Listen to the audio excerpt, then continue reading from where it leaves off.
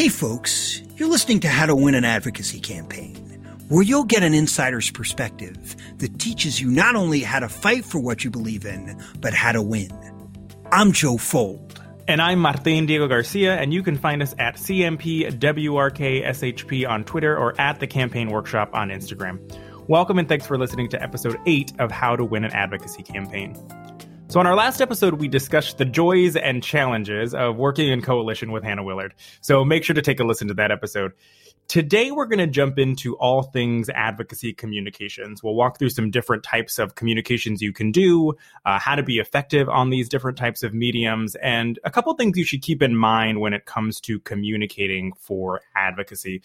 So before we jump off, Joe, will you talk to us a little bit about what are the different forms or the different mediums in which organizations can engage in when they are thinking about communications in the advocacy space?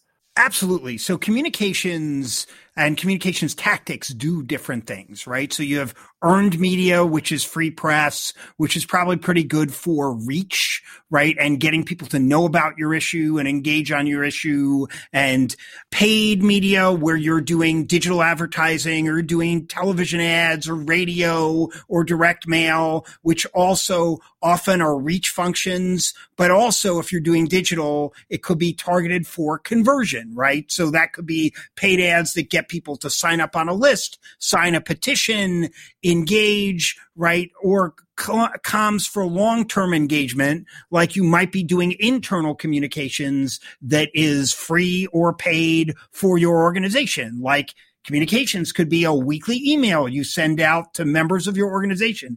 That counts as communications. And so for me, it's really thinking about what are your goals and how does that communications process fit for you? What are the right tactics for you? Martin, what do you think about when organizations are putting together a communications plan?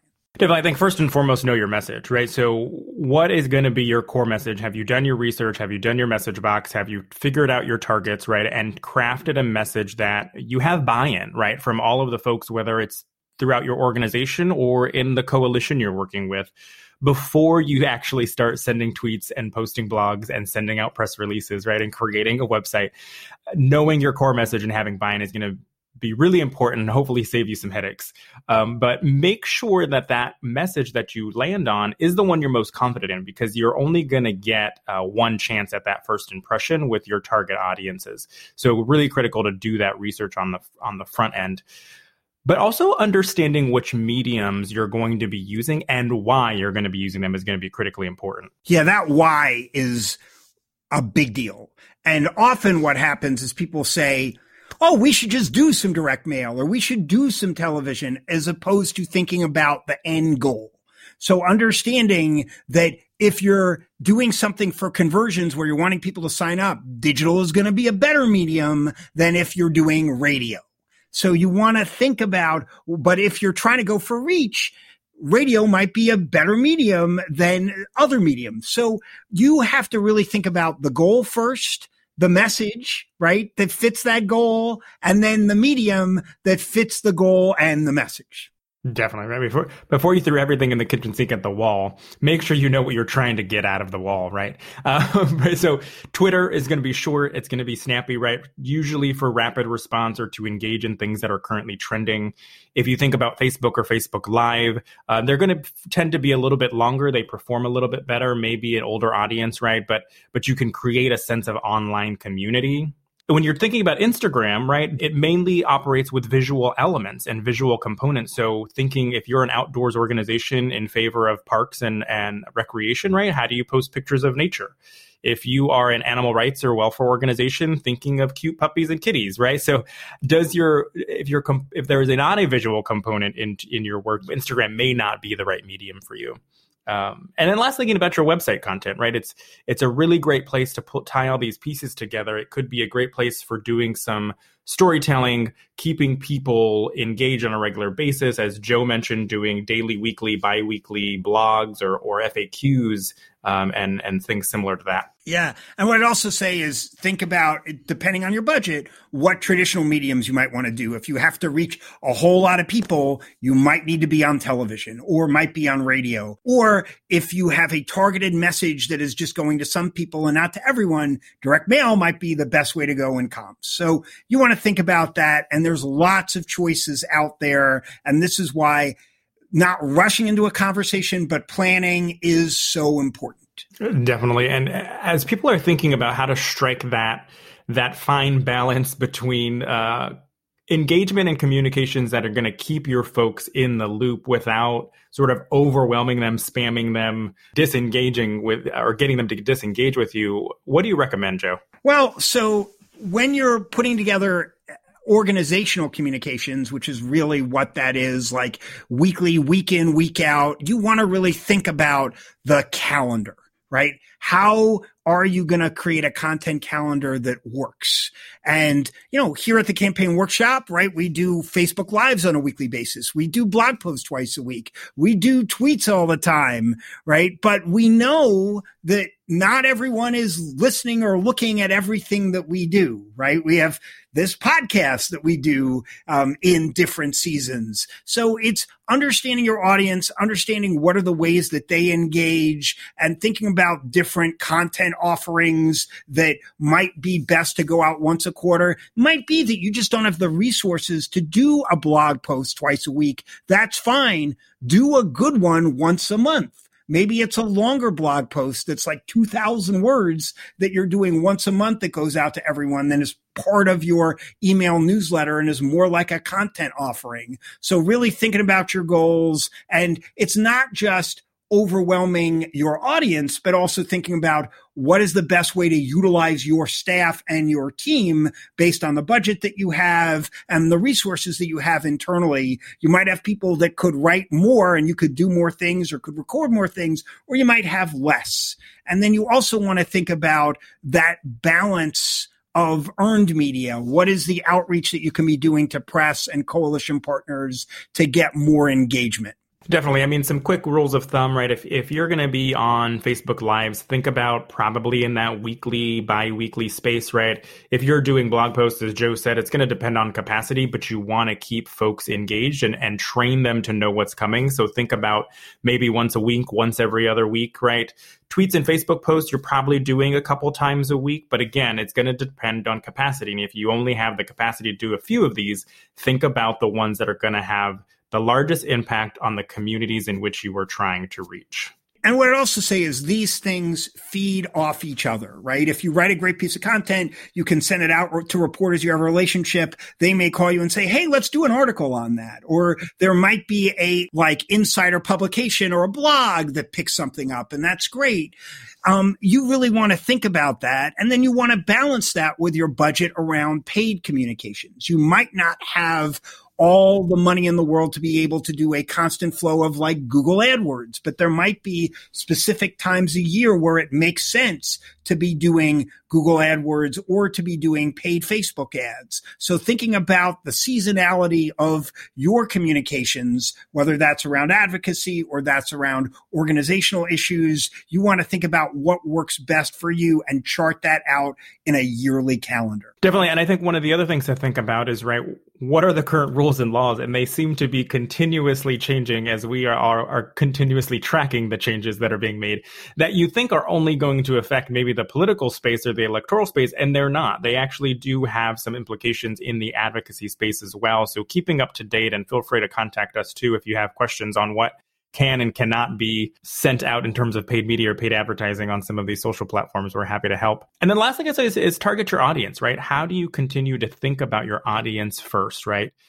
You don't want to waste time and money if you're not sending the right message through the right medium to the right people to help accomplish your goal. audience, right? This is not about you. It is about them.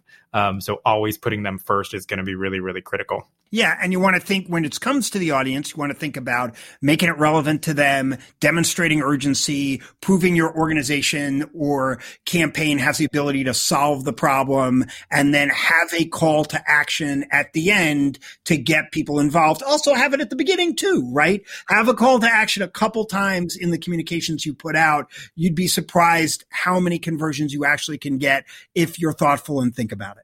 Definitely. If somebody's engaged and wants to interact with you, and then you don't give them a way to actually take an action, right? They don't know where to go. They're like, yeah, I'm totally in, but what do I do?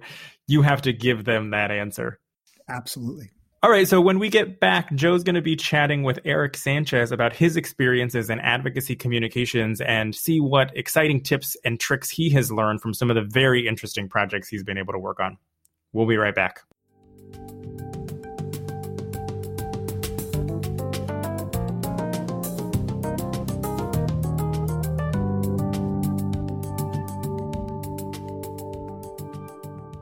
And we're back. Eric Sanchez is a political and advocacy communications pro. He's the co-founder of United Public Affairs and was the traveling press secretary for Andrew Yang's 2020 presidential campaign. Eric continues to serve as the spokesman for Andrew and Evelyn Yang and their organization Humanity Forward. Prior to joining the Yang campaign, Eric was a strategic consultant for AFSCME, was the press secretary for Congressman Tim Ryan, and Eric is also known for his social media activism, which includes running a successful campaign to support celebrity chef Jose Andres in pulling his restaurant out of the Trump International Hotel, as well as a campaign to support Comet Ping Pong, a pizza restaurant that was the center of the far-right Pizzagate conspiracy theory. Eric, welcome to the show. How are you? Joe, thank you for having me on. I'm doing really well. Just excited to be here and excited to have this conversation with you today. We've known each other for a very long time. You've been privy to a lot of my craziness. So I feel like if anyone I have a discussion with about all these topics, you are probably one of the folks that know most intimately all this craziness that has happened. Yeah. So, I talked about all the stuff that you've done in your career and your life, but one of the things that you are most known for is, of course, Kenny Loggins. Talk about why you got Kenny Loggins to play in your living room. Again, Eric and I have been friends for a long time. I've known Eric as someone who proudly wore the banner of my DJ as my dentist. He really liked a lot of 80s music, which we'll bond over later. But why get Kenny Loggins to play a concert in your living room? Well, I remember this. This was in 2014. I remember I was scrolling on Twitter and Loggins had a crowdfunding project where he was trying to get money for an album, and at his highest level donor rate, were able to pony up this big amount. He would come with two other guitarists and perform this set in your living room. And so, obviously I didn't have that expendable income. I think most Americans, if they had $30,000 laying around, probably wouldn't apply it toward a private concert. They would probably invest it wisely.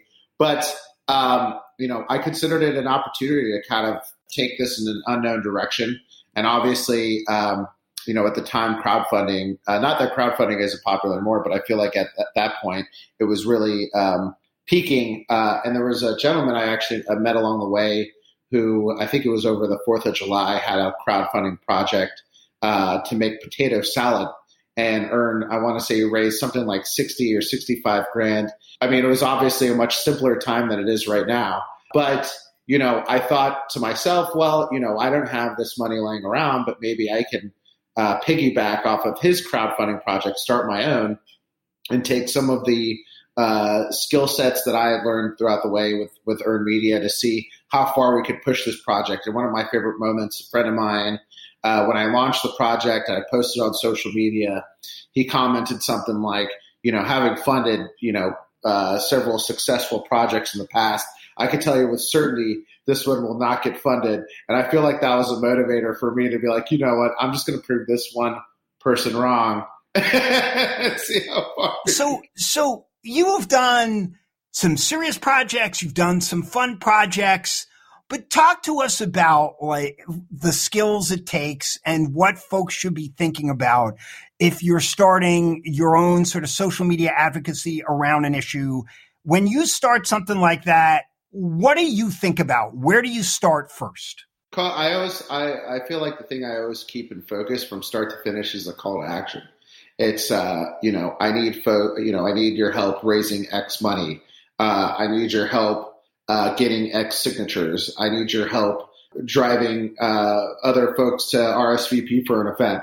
I mean, that's been a common theme for pretty much any project I've had, either personal or professional, is keeping sight of that end goal. Because no matter what the variable is, whether you're having a one-on-one conversation, whether or not you're doing a TV interview, podcast, anything, the call to action is the most important part. And, in a lot of these static campaigns, it's simple because you have one singular call to action that you're going to push together. In the Loggins example, obviously, I was working to raise $30,000. So, my immediate, call there was just driving folks to one hub where I knew they could donate money easily. And one of the best things, at least pieces of advice I got from a friend, was making sure that being able to pull that call to action would be easiest if I did something like, provide an easy domain for folks to go to. So, I use Kickstarter as a platform for that project, but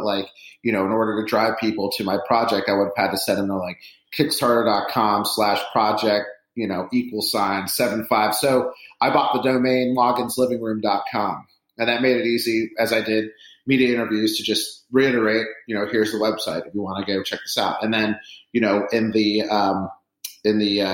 Trump scenario where I had a petition and I was gathering signatures there, I can't remember. It was something along the lines of Dump Trump. Maybe it was Dump Trump DC or something along those lines.com. If it was dumptrump.com, I hope I still have that domain. I don't think it was that, though, but something close to it. So when you're setting those goals, how do you make sure the goal isn't overwhelming for you from a time perspective? And, part of this is you've done these creative things, but how do you, if you're doing this for an organization or a small group, how do you set an achievable goal that you can build off of? Well, I think there are a couple of different variables there. I mean, timing is certainly one, and something that I try to set expectations for as I'm working with organizations is giving them an understanding that I feel for the most part projects become really successful both from a media standpoint and an organizing standpoint is when you can figure out a way to make hit the zeitgeist. And that was something that I was pretty popular for, just understanding a little bit about not only what's happening politically in our world, but what's happening from a pop cultural standpoint as well. And those things are helpful. And whether it's like using an emerging tool, like Kickstarter for 2014, or I feel like these days it's like TikTok. It's one of those things. Just understanding how to leverage that tool is incredible. Even looking back to the end campaign in some essences and beyond that, different project rollouts or policy rollouts that we swore, would gain immediate media interest just had none. Or, as we would travel, Iowa, but obviously with at the time 20 different campaigns running around, it was hard to get everyone's attention. But there would be times where we'd go and walk into rooms and it'd be zero cameras, zero anything. And so, I think that piece could particularly be difficult. But, I think it's just a matter of, and for me, being aware of the projects or the clients that I am working with, and just making sure that, we set expectations reasonably to say, hey, look, we would love to be able to get you a petition that generates national media. But, sometimes it means an understanding and really in some ways like the autonomy to be able to run in any different direction. And some organizations are more flexible than others, and I'm sure you've encountered it. A lot of, Fortune 500 companies have communication shops that are, 70 or 80 big. And by the time you get through the bureaucracy of getting a project to the starting line, the moment may have already been lost. So, it's just thinking about those structural barriers that can happen sometimes. So I think the question I'd ask to start is, hey, Eric, so if I am going to start on building a movement and I want to use this combination of earned media and paid media, I have a call to action I think is kind of good, but how do I start a campaign like this? I'm ready to go. What are things that give me some other things beyond the call to action that I should be thinking about? One of the things that I like to do and develop first off as I'm pulling a campaign like this together, no matter what tool I decide to use, whether it's a petition, whether it's a fundraising apparatus, is number one, constructing my message, helping to create the urgency around that need. I could think recently I was working on a project with a friend of mine here in New Orleans where, we pulled down some Confederate statues. We had a very popular Black female chef who passed away. And so we were working to get this circle renamed for her and just kind of, taking her legacy and grounding within the city. We applied some public pressure. It kind of fell by the wayside in the grand scheme of New Orleans bureaucracy, which is its own thing. But, at the same time, one of the things that I like to do is build, a concrete message triangle of like, here's the void, here's how it gets filled, here's why it needs to get filled. And so this is what you have to do. What are some ways in which you can build for the long term using earned media? What are some best practices that you think about as long-term strategies around engagement? Well, as my firm and I, when we sit down and we look towards a long-term client, some of the things that we do, obviously with every organization has a series of project rollouts throughout the year.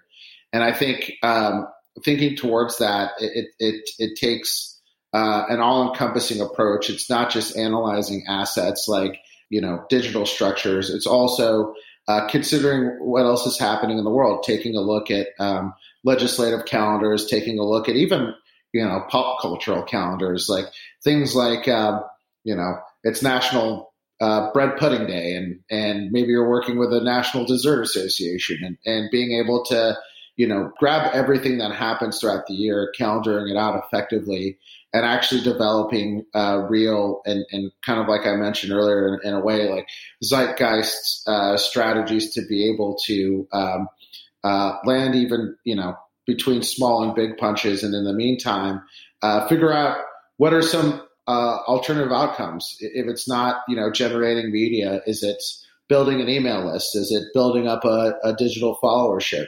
Amping up social media numbers, or, finding amplifiers, as I like to call them, just, folks that, I will turn to within the social media ethos that can help create an echo chamber for some of the clients that I've worked with. So if you're building an organization and you're saying, hey, we know we're going to be doing long-term communications, we know we're going to have some free media hits that we're going to want to have, what are ways in which you build a really good list of amplifiers? I mean, it sounds cheesy, but it's really, it really does take thoughtful relationship building, I've learned. I mean, I feel like these amplifiers don't like being treated as amplifiers, and I understand that. Like I was reading, the other day, this journalist put together a Medium post of how she appreciated getting pitches. And if those pitches felt like, general, PR announcements and things of like that nature, she wasn't so interested in getting that and would not receive that pitch. But, things like emerging trends, things that would actually be of interest and being able to spell that out was of more importance. And I think that in that same vein, if there is an emerging trend, like let's use voter registration as an example. Maybe there's an emerging platform that's being used to help foster, the voter registration platform. We were talking about TikTok earlier. So maybe, you have influencers who are using TikTok to help, generate voter registration. Being able to spell out how how that being implied ends up being placed as an emerging trend would fall into this journalist's litmus test. So kind of thinking at it from that direction, I feel is really helpful instead of just, turning these folks whenever there's just a project announcement, but more so kind of helping to spell how the project you're working on is fitting into their greater mold, whether it's progressive activism or something along those lines. Making them feel like they're part of a coalition instead of treating them like, I'm just going to come to you when I need to, push stuff out and all that, I think is really helpful. Creating that investment. And obviously I feel like it instead of, using your networks as in a transactional sense, figuring out a way to build that goodwill to make sure that, you keep a steady stream, even if it's, things like access into infrastructures or conference calls or just, I feel like we're all in an effort to have our voices heard and being able to create those spaces, things like podcasts, and being able to open the door for ideas to be changed and exchanged and allow us all the opportunity to evolve, I think is really helpful. Well, that's great. All right. So once you get somebody to engage with you, just to start, you get an initial engagement and you feel like you have the potential for them to be a part of your community. Talk about how you cultivate that. I think, the cultivation of it happens in a lot of ways. And so for the friends that I've been able to work with, it's funny. It really has just been a matter of keeping constant contact and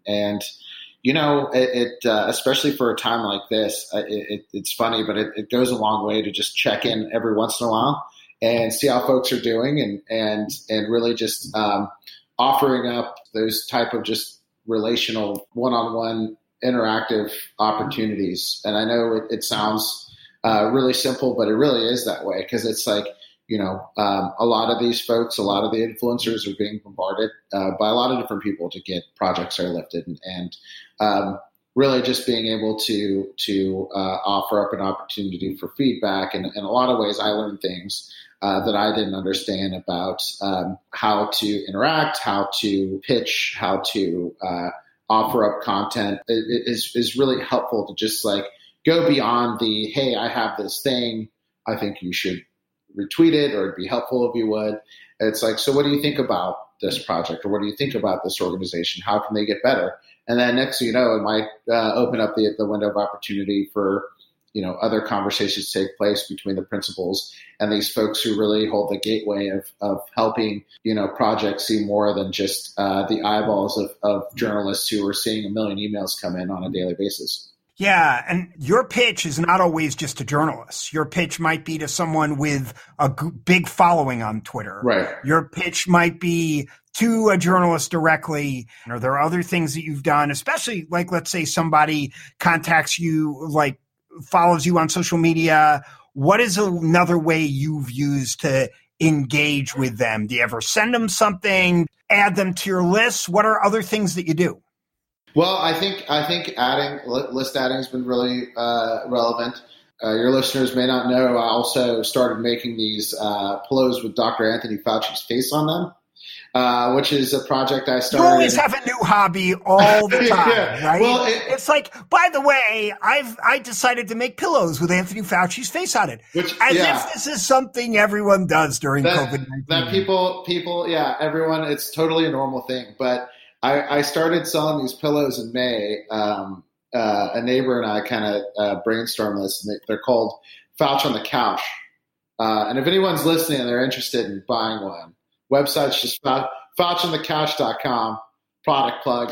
But that was an interesting project because I've never worked with e-commerce before. But one thing I did do, because I had them available, I sent a pillow to all the producers I've worked with. And online influencers that I've worked with as well. Just as a, hey, here you go. I hope you're doing well. Here's a fun little memento of the COVID era. And, I think it's a little bit of everything. It's just, making and letting people know that you're thinking of them outside of when you just need them for an amplifying tool, I think is really, really helpful. And it's small gestures really go a long way. But also, looking outside of the traditional and one thing that we definitely applied on the Yank campaign was the use of podcasts. I mean, Andrew will say it himself. Joe Rogan basically helped push his campaign into unknown, into reputable with one appearance. And then we kind of just moved and segued from there into other appearances. But he still, now he has his own podcast, and I think that there's a lot to be said about, I feel like we would call them unorthodox opportunities before, but now podcasts have become so mainstream that it's hard to build and develop a media strategy without thinking of them. And for those media consultants who don't consider podcasts as part of the strategy, it's kind of a real missed opportunity, in my opinion. Great. Well, hey, Eric, thanks so much for taking the time to be on the show, and we'll talk to you soon. Anything you need, John, I look forward to doing that. All right. Take care.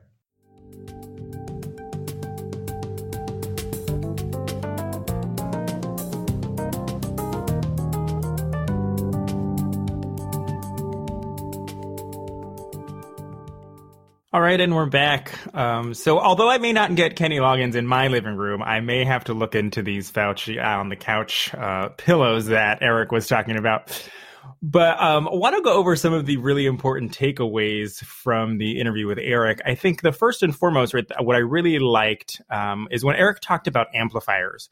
Right. So unless you or your organization has celebrity level numbers of Twitter followers or Instagram followers, right, your singular voice may only go so far. Right. It may only reach folks who already know about you. So you want to think about how can you tap into those folks or those enthusiastic supporters of your cause, your issue, your campaign, who will also retweet your tweets, share your posts, right, like your Instagram posts, tell their friends and followers about your organization and your cause to help expand your reach, right?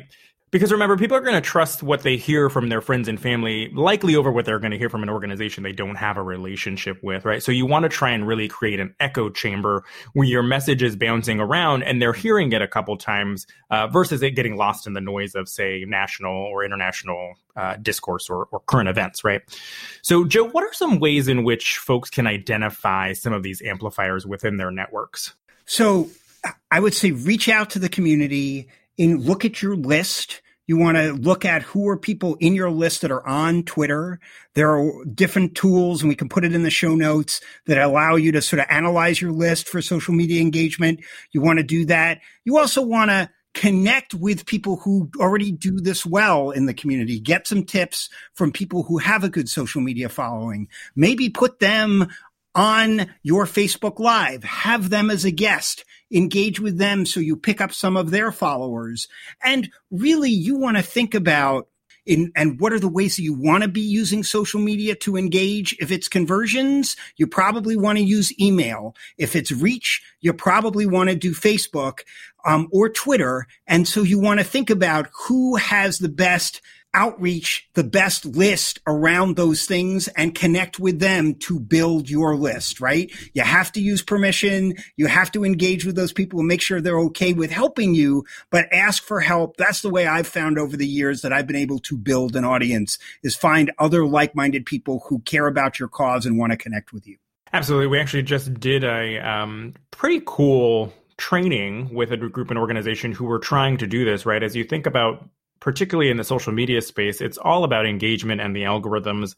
And although the algorithms tend to change, right, it's about how are people engaging with the information that you are posting or putting out on these social medias. But what they did was they had really active volunteers who, some of them were on social media and some of them weren't, but gave them the tools and the knowledge that they needed in order to be active on some of these platforms, to start liking and to start sharing, to start reposting, to start growing their followers, so that even though they weren't influencers or amplifiers right now, they could start building them so that they could be and increase that reach. Other things to keep in mind that Eric talked about: you want to seize the moment in pop culture, what's already being talked about online, what is a way for you to engage people in that message that's already out there. You want to build on your message first before you start putting it in social media. So you want to make sure you really know your Tully message box. You want to think about other ways? Is it a message triangle? Is it a message wheel? Whatever it is, you want to make sure that you're using some sort of a message building tool that you're comfortable with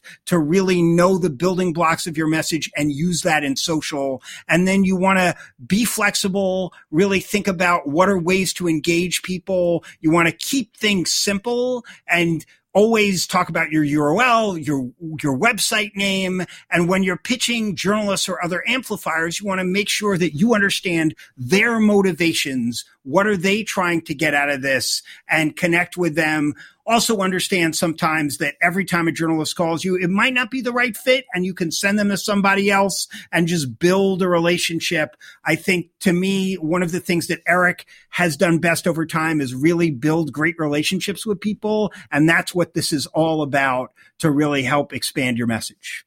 I couldn't agree more, right? As Eric said, right, if you don't have really strong relationships with these potential amplifiers, it's unlikely that they're going to be sharing your message freely and willingly, right?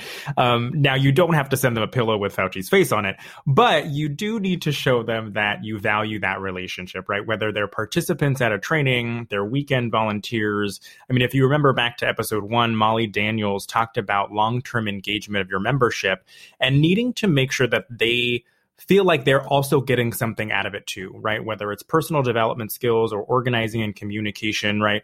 It is a two-way street that you're hopefully building with these amplifiers and these influencers to show them, right, you're not just using them, but they are also getting something and benefiting from it as well.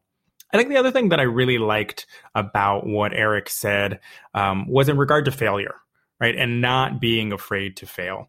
There will be many a time, right, that you think this new initiative or this partnership is a front page worthy story. And most of the time it's not. So don't get discouraged, right? Not every press release or every story you pitch is actually going to make a splash, but keep at it because some of them actually will. So Joe, if organizations are trying to get some earned media, that they are putting their information out there, but no one is biting, what should they be doing to change that up a bit? Well, the first thing might be just following up, right? You can't just put out a press release and assume that people are going to pick it up and write about it.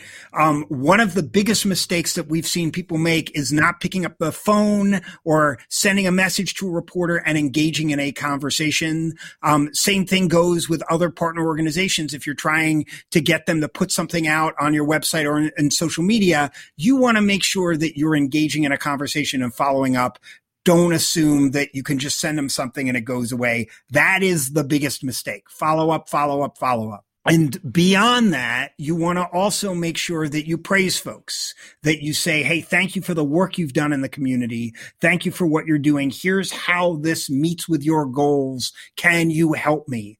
Don't assume that they understand the motivation for why you're doing what you're doing and how it aligns with their goals. If you can show that alignment, that is going to be really important. And then create content that benefits your user, your reader, your coalition partners, your audience, so it stands out and converts. If they see some benefit from the content, if they think it's interesting, if they think it's helpful, they're going to put it out. And it all comes down to relationships. If you're continuing to engage and following up and you're communicating, eventually your stuff is going to stick and it's going to get out there. Definitely. Well, hopefully you learned something to help up your advocacy communications game, but that is a wrap for this episode. Thanks for tuning in. If you have specific questions or comments about advocacy communications, contact us using the social media or email address in the show description. On our next episode, we'll be talking about fundraising for advocacy with Joe Sangiardi. Tune in to find out how to effectively and efficiently raise the money you need to run a winning advocacy campaign. So until next time, this is Martin Diego Garcia and Joe Fold breaking down how to win an advocacy campaign. How to win an advocacy campaign is Joe Fold, Martin Diego Garcia, Hope Rohrbach, Daniel Lamb, Heidi Job, and Elena Veach. Music by Mike Pinto. Sound editing by the Global Startup Movement. Special thanks to the team at the Campaign Workshop. Remember to review, like, and subscribe wherever you get your podcasts.